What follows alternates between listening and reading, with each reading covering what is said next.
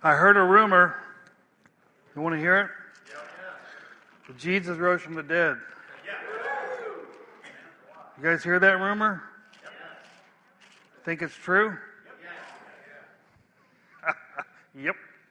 That's a modern version of amen. Yep. 1 Corinthians 15, we're going to look at Paul, the Apostle Paul's reflections on this rumor about Jesus being alive after he died. 1 Corinthians 15, we're going to start in verse 1.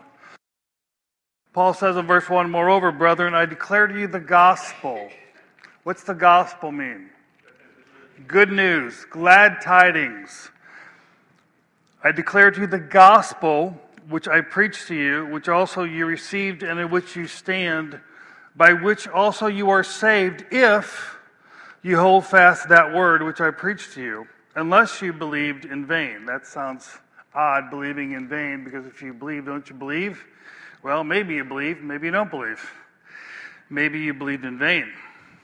"For I delivered to you, first of all, that which I also received, that Christ died for our sins according to the Scriptures, that he was buried, and that he rose again the third day according to the Scriptures. And that he was seen by Cephas, then by the 12, and after that he was seen by over 500 brethren at once, of whom the greater part remain to the present, but some have fallen asleep. After that he was seen by James, then by all the apostles. Then last of all he was seen by me also, as by one born out of due time. For I am the least of the apostles, for I am not worthy to be called an apostle, because I persecuted the church of God. But by the grace of God I am what I am, and his grace toward me was not in vain. But I labored more abundantly than they all, yet not I, but the grace of God which was with me. Therefore, whether it was I or they, so we preach, and so you believed. Now, if Christ is preached that he has been raised from the dead, how do some among you say that there is no resurrection of the dead? But if there's no resurrection of the dead, then Christ is not risen. And if Christ is not risen, then our preaching is empty, and your faith is also empty. Yes, and we are found false witnesses of God, because we have testified of God that he raised up Christ, whom he did not raise up, if in fact the dead do not rise. For if the dead do not rise, then Christ has not risen. And if Christ has not risen, your faith is futile, and you are still in your sins. Then also those who have fallen asleep in Christ have perished. If in this life only we have hope in Christ, we are of all men most pitiable." In this passage, Paul is addressing a problem in Corinth, and the problem was that there were some in Corinth who were professing Christ and saying they were Christians, but they said, based upon their philosophy and their worldview, that in fact it was not possible for the dead to rise.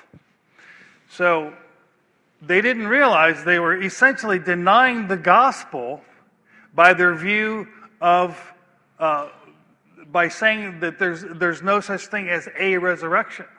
Now, this was rooted in a Greek view of matter. When I mean matter, I mean, matter, physical things, which is evil.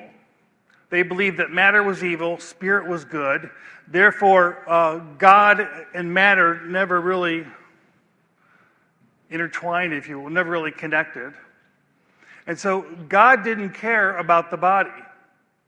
God only cared about the spirit. Now, this strain of thinking is called Gnosticism, is actually fairly present in the church today. And you hear a lot of teaching which is implicitly Gnostic in the sense that it emphasizes the spirit, but it totally ignores the physical creation. It ignores the value of the body. It ignores things that are relevant to matter, if you will. Matter doesn't matter. Okay?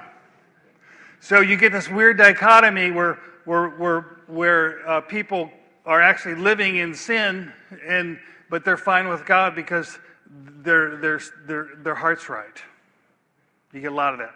Well, my heart, God knows my heart. He sure does. And it's not what you think. So this divorce from matter was a problem in the early church. It's really a problem now. I've read statistics that between 30 and 45% of professing Christians deny that Jesus rose from the grave physically. Huh? 'Tis true. 'Tis true. Well, so if you don't believe that Jesus rose from the grave physically, and you're going to church on Easter, what are you celebrating? No, really. I mean, I'm being sincere. What are you celebrating? So what kind of message would you hear? The resurrection story is a metaphor, and it tells us about hope, or it tells us about the triumph of the Spirit over man. I mean, you know what? Whatever. Whatever. So, Paul tells us that the physical, when he says resurrection, he obviously means the physical resurrection because he's combating the view that a physical body cannot rise.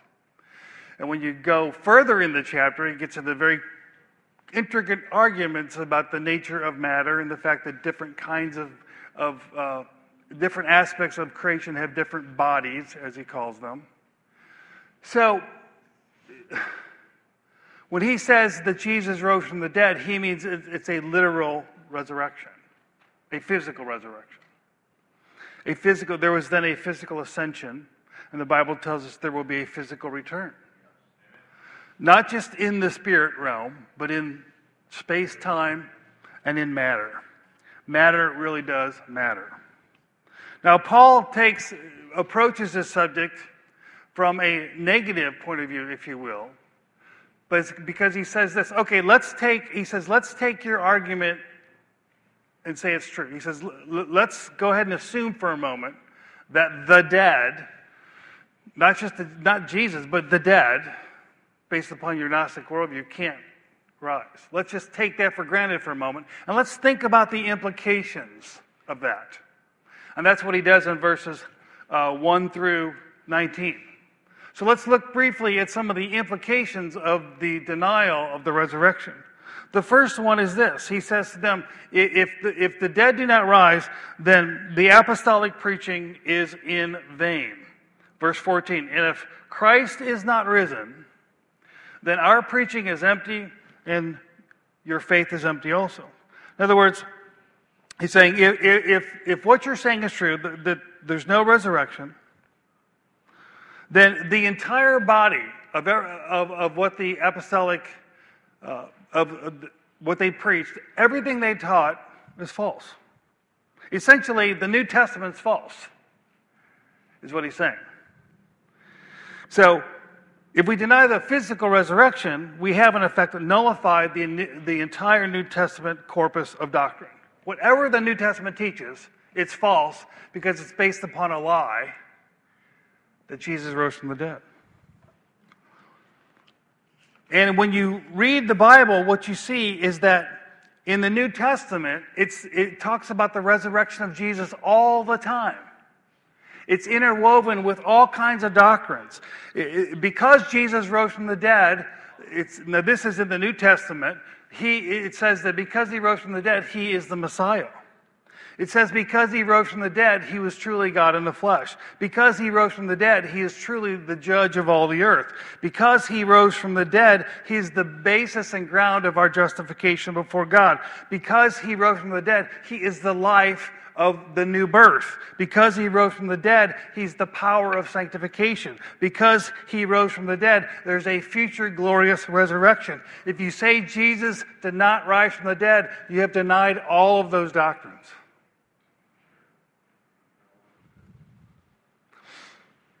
All is vain if Christ is not risen, because all these doctrines are influenced with the truth of his resurrection. To deny the one is to deny them all. Secondly, Paul says, not only is the apostolic preaching in vain, he says that the apostolic witness is not only vain, meaning false and empty, but it's It's a form of deception. Notice what he says here in verse 15. Yes, and we, meaning the apostles that he referred to here, and the brethren, all those that were witnessing to the resurrection because they had seen Jesus after his death. We are found false witnesses of God because we've testified that he raised up Christ, whom he did not raise up, if in fact the dead did not rise. In other words, we're saying he rose from the dead because we've seen him, but if the dead don't rise, he didn't rise, we didn't see him. In other words, what you're really saying, Corinthians, is that we're liars.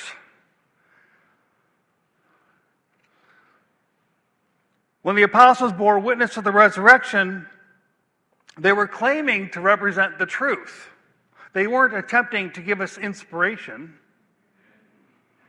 They were claiming something that was a historical fact. They claimed that they themselves saw the risen Christ. That's why Paul says here earlier in verse 5, and he, Christ, was seen by Cephas, that is Peter, then by the 12, and he was seen by over 500 brethren at once, of whom the greater part remain to the present, but some have fallen asleep. And after that he was seen by James, then by all the apostles, then last of all he was seen by me also as one born out of due time. He gives this list. This person saw Jesus, this person saw Jesus, this group saw Jesus, this group saw Jesus. They are all witnesses to a historical fact that after he was laid in the grave, he came out of the grave and he was alive. But if there's no resurrection from the dead, all of these witnesses, 500 and more, all of them are liars. That's what Paul is saying. Do you realize you calling me a liar? And not only that, but they deliberately lied. They were deceivers. And therefore, those who today preach and teach that Jesus literally rose from the grave, they are deceivers and liars also. The worst kind of lying, of course, is lying in the name of God, right? So the apostles not only were deceivers, but they misrepresented God in their lies. They weren't simply lying, they were lying in God's name. They were distorting what God had said. In other words, the apostles asserted the reality of Christ's resurrection not only on the basis of their own experience, that's verses 5 through 8, but also on the basis of the divine testimony of the Old Testament scriptures. Paul says, I preach to you the gospel, and here he says in verse 3, for I delivered to you first of all that which I also received, that Christ died for sins according to the scriptures, that he was buried, and that he rose again the third day according to the scriptures. In other words, I'm declaring to you not only what we've seen, I'm declaring to you what the scriptures, in this case the Old Testament, taught. We are witnessing not only what we've seen, we are witnessing for God, and we are witnessing for the Word of God. So not only did they lie about their experience, they were misrepresenting and lying about the Old Testament Bible. Therefore, if Christ is not risen, not only is the New Testament all false, but the Old Testament's false. So those who deny the resurrection of Jesus also implicitly deny the inspiration and authority of the Old Testament. Because the Old Testament teaches that the Messiah, who is Jesus, would truly rise from the dead. And when you look at the Old Testament, what it teaches us is that the resurrection was evidence that Jesus was Messiah, Psalm 16. That the resurrection proved that Jesus was the Son of God, Psalm 2. We could go through all of these Psalms where the resurrection is referred to. Over and over and over and over, we see the Messiah talked about in the Old Testament, and it either explicitly says that his soul would not be left in Hades, right, Psalm 16, or there are types and analogies, all of which refer to the resurrection. Melchizedek, no genealogy, meaning he lives forever. The sacrifice of the two birds, one is slain, one is freed, and it flies away. Death and life. The first fruits, Aaron's rod that blossomed, a dead branch that brings forth fruit. All of these things speak of resurrection and of life in the old covenant. So if Christ did not rise, then the apostolic witness is vain and void. In a word, they were liars. They deceived in the name of God. The New Testament is empty and the Old Testament is false. But the Corinthians were professing Christians. Now that's really not thinking through your position. You know what I mean? Not thinking it through all the way. But Paul goes on and says it's even worse than that.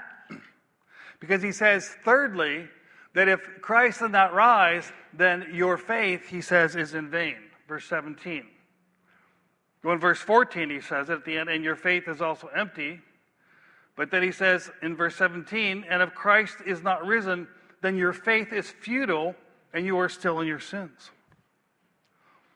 This clearly follows from everything that has been said. Because if the apostolic teaching is vain, and we've put our faith in that teaching, then it follows that our faith is vain. If what they've said is false, deceptive, a lie, to believe a lie means you're deceived. Your faith is of no value, right? And thus the result, he says, is that you are yet in your sins. In other words, the doctrine of the resurrection of Jesus is inseparable from what we call the doctrine of salvation. And this is really, really, really important for us to understand. The resurrection is not an afterthought. It's not an addendum. And it's very easy and to fall into this thing where we're talking to people about Christ and we say, God loves you, Jesus died for you. God loved you so much, Jesus would die for you. God loved you so much that he would send his son to die on a cross for you. God loves you so much that he would become a man in what we call the incarnation, that he would hang on a cross for you. End of story. Right? Am I not right? You often hear the gospel. That's the gospel. Well, that's not really good news if you think about it. Because if the message ends with Jesus either on the cross or in the grave, then it's not really good news. There's no confirmation or affirmation that anything Jesus taught was true or anything that he claimed was true if he's still in the grave. I mean, he even said, I'm the resurrection and the life, but you're still in the grave. Right? Believe in me and you'll live forever, but you're still in the grave. You know, they say you can take Buddha out of Buddhism, but you can't take Christ out of Christianity. Because Jesus and what he did is inseparable for the present salvation of those who put their faith in him. The gospel is not simply that God loves you enough that his son would die for you. The gospel is that we, all of us, because of our sins, have been separated from God. The Bible calls it spiritual death.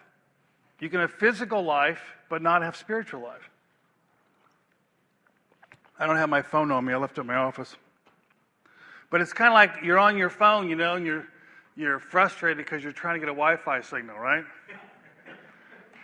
Well, you're the phone, and you're disconnected from the Wi-Fi. And that's God. Now, the phone works. Problem is you're not connected. You're alive, but you're not alive, right? We're naturally alive, but we're not spiritual. We're alienated, the Bible says, from the life of God. So this is what the Bible refers to as death. It's spiritual death. It results and culminates in a physical death, but it's spiritual death even though alive. Sounds like a paradox. So we're alienated by nature from the life of God, called spiritual death. Well, we need someone to deal with death. We need someone who can conquer death, right? Now, what's the cause of death? What causes death? Sin. So, death isn't natural. Actually, death is very unnatural. And anytime you experience the death of a loved one, you realize how unnatural it is.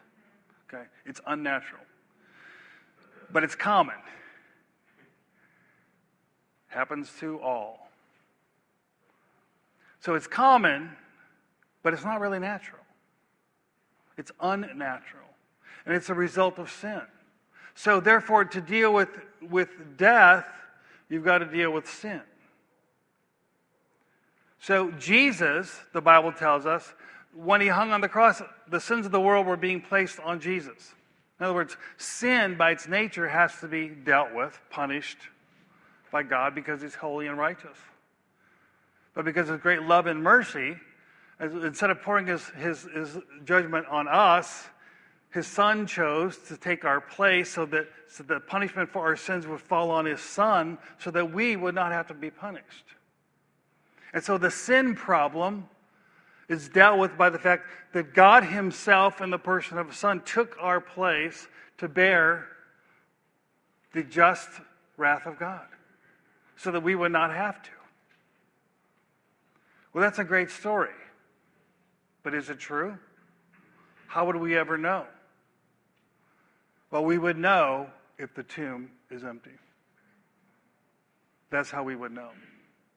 If Jesus was still in the grave, then we would not know if sin was ever really dealt with. Because to conquer the grave is to prove that sin has been conquered. Because sin is the cause of the grave. Right? Go a little bit farther in 1 Corinthians 15, and Paul essentially says this. Says the same thing. He says in verse 54 of this chapter 15, so when this corruptible body of ours has put on incorruption, and this mortal has put on immortality, then shall be brought to pass the saying that is written, death is swallowed up in victory. O death, where is your sting? O Hades, where is your victory? Listen to this. This is the key. The sting of death is sin. And the strength of sin is the law. The sting of death is sin. No sin, no death. To conquer death, you have to conquer sin. So when Jesus rose from the grave, it was historical proof that he had defeated sin. That he had put sin away once and for all. And it could be verified by the empty tomb. So the Corinthians are saying, no, we don't think bodies can be resurrected because they're defiled and God doesn't like matter, blah, blah, blah, blah, blah, blah. So Paul says, well, then you're in your sins. You can't separate salvation, atonement, regeneration, forgiveness of sins, any of the teaching regarding what God does for the believer in Christ. You cannot separate that from the resurrection. Therefore, the logical result, he says to the Corinthians, the logical result is you're still under judgment for your sin. If there's no resurrection, Christ did not atone for sins. He did not pay the penalty. He's still in the grave. He did not defeat the power of sin and death. Thus, he says to them, therefore, you're still in your sin and you're still under God's judgment. Not only that, he says you're not born again. You're not regenerated. If Christ was not quickened to eternal life, quickened from the grave, then neither are we quickened in the new birth. We do not possess newness of life, but we're still dead in trespasses and sins. Thus, also, there's no power for sanctification. If Christ is not risen from the dead, he does not dwell in our hearts currently to give us new life and power over sin. Your faith, in other words, is in vain. Now, let's look at one more text. Go to Corinthians chapter 2, because I want you to see this. Did I say Corinthians? It's not what I meant. Go to Ephesians. Paul wrote them both. It doesn't matter. Ephesians 2, Paul prays, we'll start in 1. I want you to see this. Paul prays a prayer for the church. He says in Ephesians 1:15, therefore, I also, after I heard of your faith in the Lord Jesus and your love for the saints, do not cease to give thanks for you, making mention of you in my prayers, that the God of our Lord Jesus Christ, the Father of glory, may give to you the spirit of wisdom and revelation in the knowledge of him. The eyes of your heart or understanding being enlightened, that you may know what is the hope of his calling, what are the riches of the glory of his inheritance in the saints, and what is the exceeding greatness of his power toward us who believe.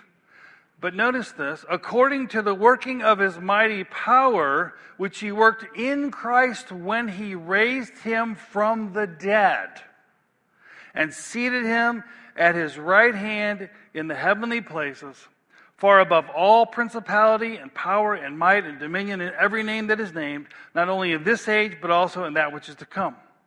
And he put all things under his feet and gave him to be head over all things to the church, which is his body, the fullness of him who fills all in all. Now notice, you, 2:1,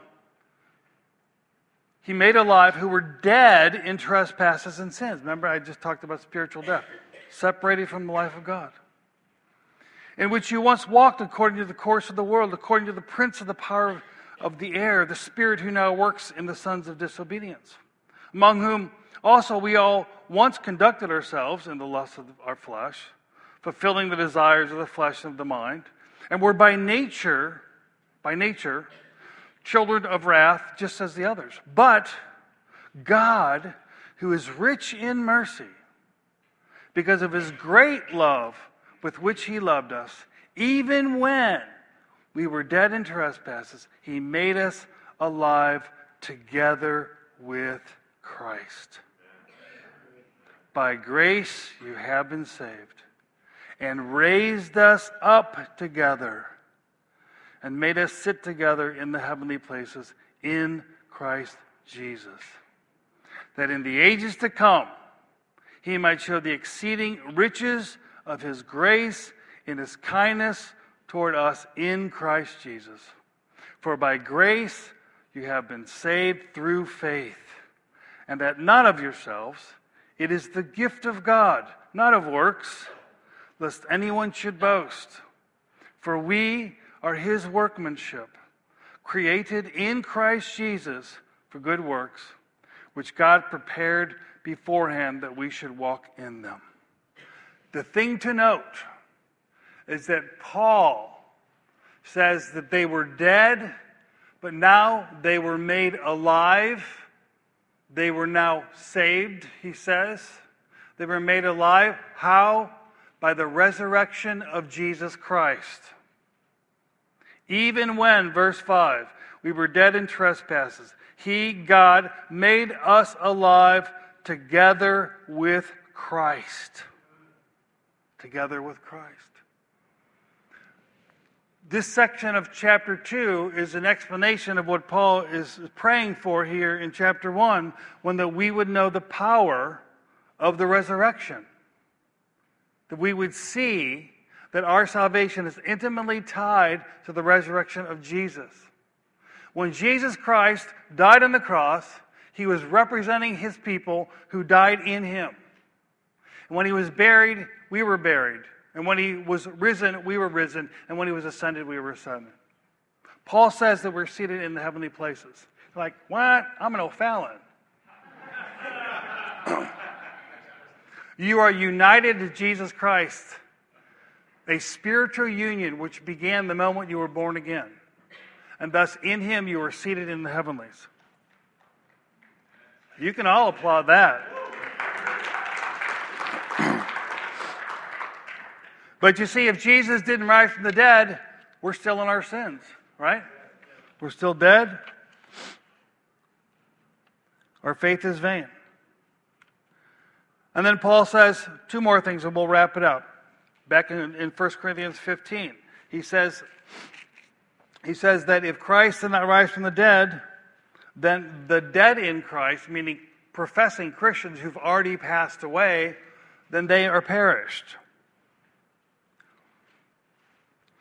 The denial of Christ's resurrection means that all who profess Christ and die have no future hope, no future resurrection, but are perished or lost, if you will. This is another way of saying that without the resurrection of Christ, there's no atonement by Christ. There's no future salvation for those who die as Christians. In other words, there's no hope beyond this life. And that's why Paul says fifthly and lastly, that if there's no resurrection of Christ, then we Christians are most pitiable, or the old King James says, we are most miserable. Verse 19, if in this life only we have hope in Christ, we are of all men most pitiable.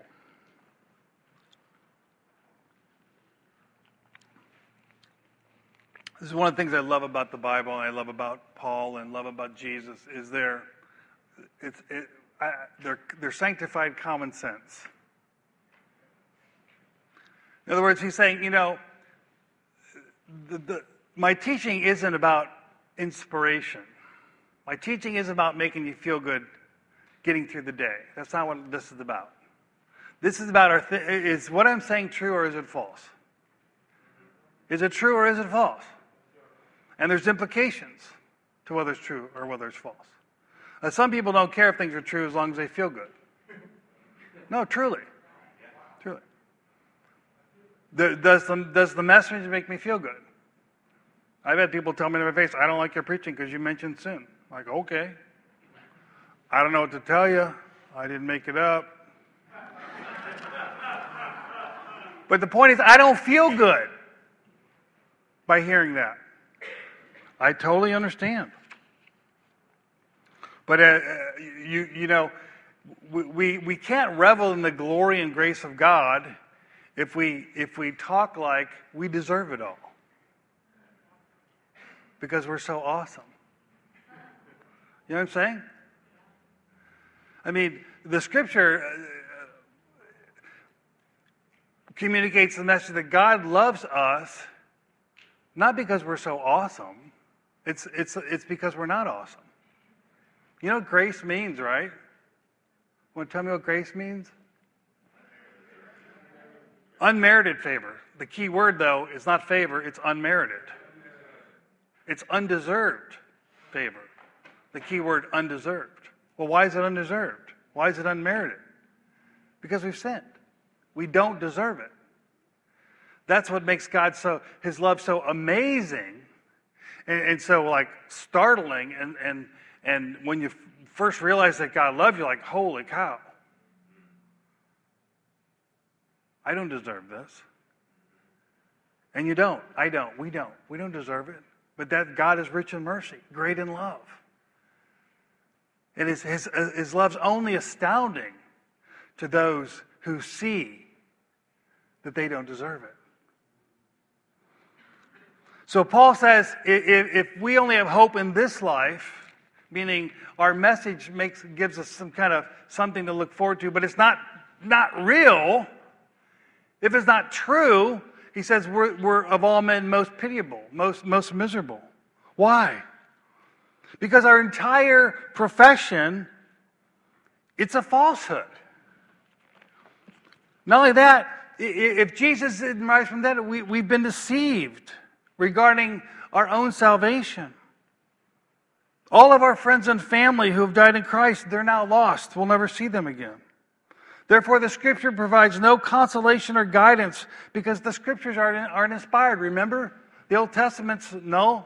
The New Testament, written by liars, we have no guidance, no light from God. We endure ridicule, persecution for no reason because there's no future resurrection. We're denying ourselves in this life for no good reason. There's no future reward. We truly, if Christ has not risen, then we are really fools for professing Him and sacrificing for Him. If Christ is not risen, then Christianity is one big, fat falsehood. Every aspect of it. Not some of it, all of it. because all of it is tied to the resurrection. So the buffet Christianity just isn't what the Bible teaches. You can't pick and choose the parts you like. It's not a salad bar where you can take all the verses about God loving me and not the verses about sin. Or the verses that God loves the world but not the verses about the future of the lost. You can't pick and choose like that. It's a sandwich that's already grilled and made up. Either eat the whole thing or you go hungry. Let me conclude. The resurrection of Jesus is a fundamental doctrine inseparable from salvation and inseparable from all the teaching of the Bible. And when we share the gospel with people, we need to not stop at the cross. We need to go to the tomb and tell people to look at the tomb and tell people to see that the tomb is empty. When you think about the gospel offer, it really doesn't make sense apart from an empty tomb. Because you're inviting people in the gospel offer, you're inviting people to come into a relationship with God through Christ. But if Jesus is laying in a grave, you can't have a relationship with Jesus. He's dead. Seriously, think about it. He has to be alive, or there is no communion with him or communion with God through him. When we talk about being born again, people use phrases like invite Christ into your heart or ask Jesus into your heart. And you can debate how accurate that phraseology is, but my point is that makes no sense if he's lying in a grave. Jesus is alive. And so we're asking people to come into a relationship with Jesus Christ. We're introducing one friend to another. And he is alive and he's present. Through his Spirit, he's present and he can be present everywhere. And he can dwell with any who want to know him.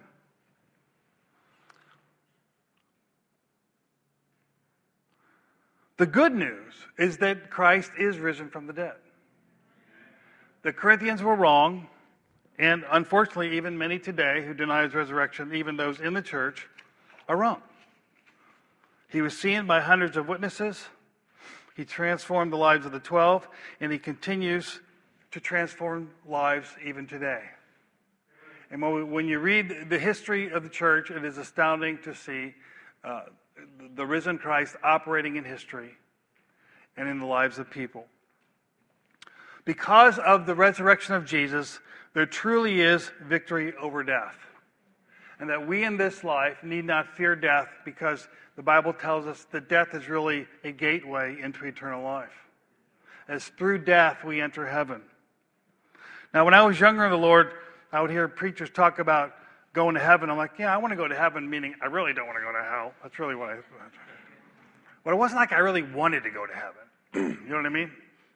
I mean, I wanted to do things here. I wanted to play music. I wanted to go out with my friends. I wanted to have a good time.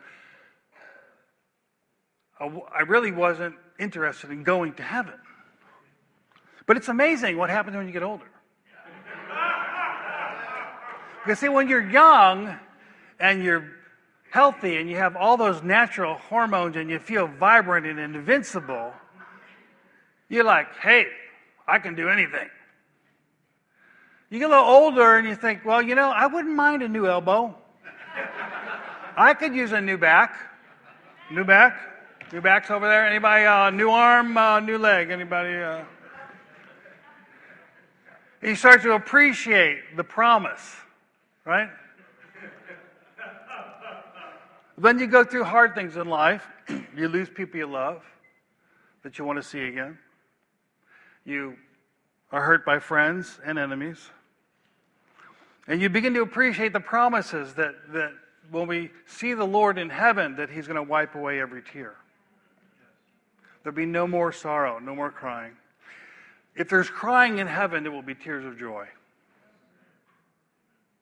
No more sadness, no more grief, no more heartache, no more disappointment, no more betrayal, no more lies, no more slander.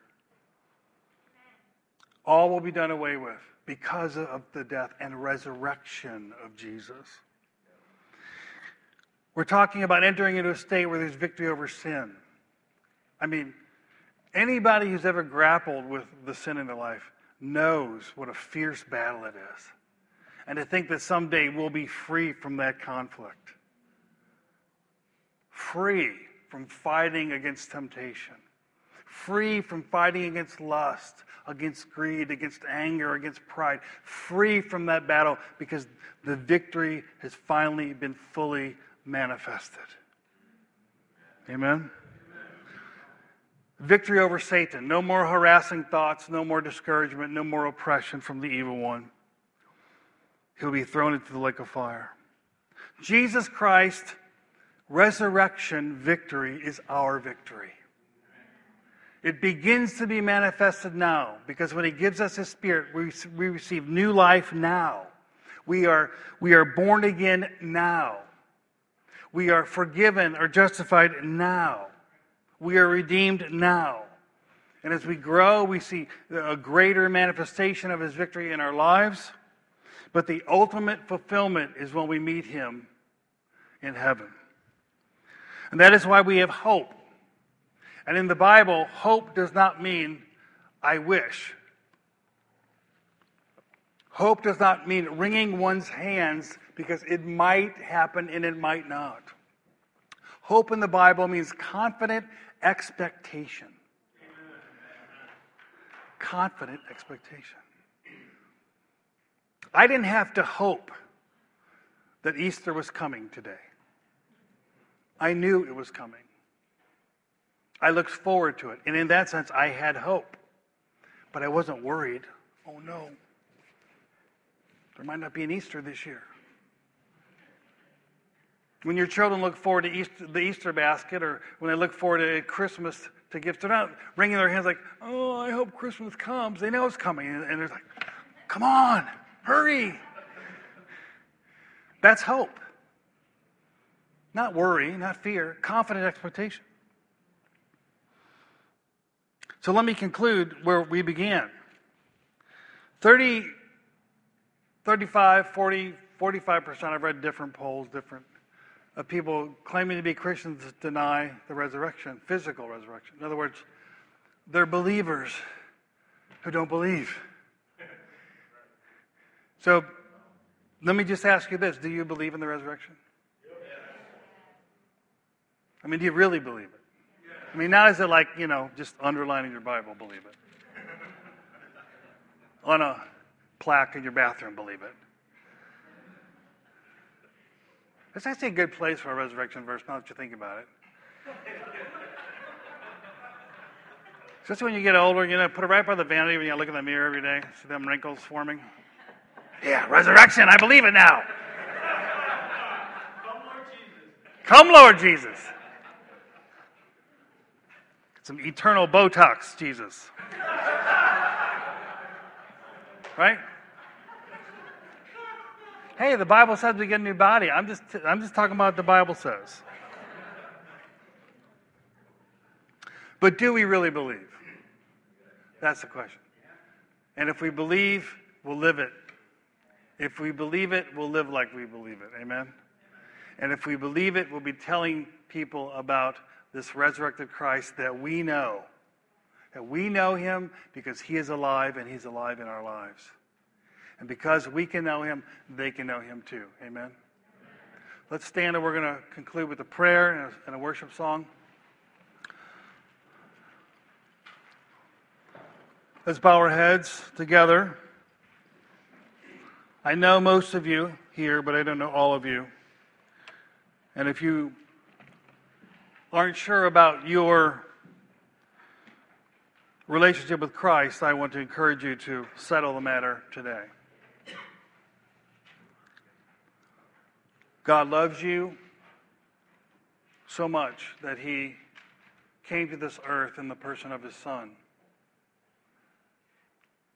His death on that cross was a real historical fact.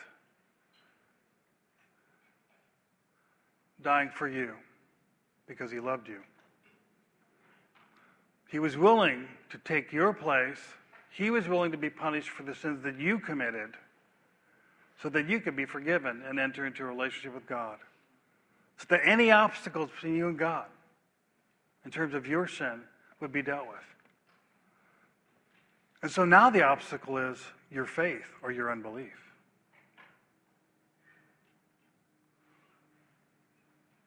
So the invitation of Jesus is come unto me, all ye that labor and are heavy laden, and I will give you rest. Come to me. The gospel message is so simple that children can understand and come to know Jesus.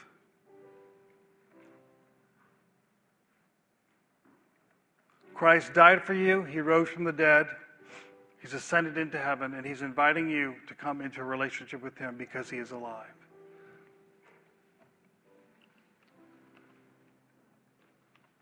In your own words, in your own heart, dear Jesus, be my Savior.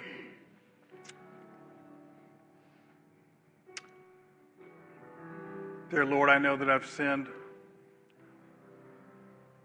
I ask that you forgive me, Lord. I thank you that you died on that cross for my sins and you rose from the dead. Be my Savior. For God so loved the world that he gave his only begotten Son, that whoever believes in him would not perish but have everlasting life. For God did not send his Son into the world to condemn the world, but that the world might be saved through him.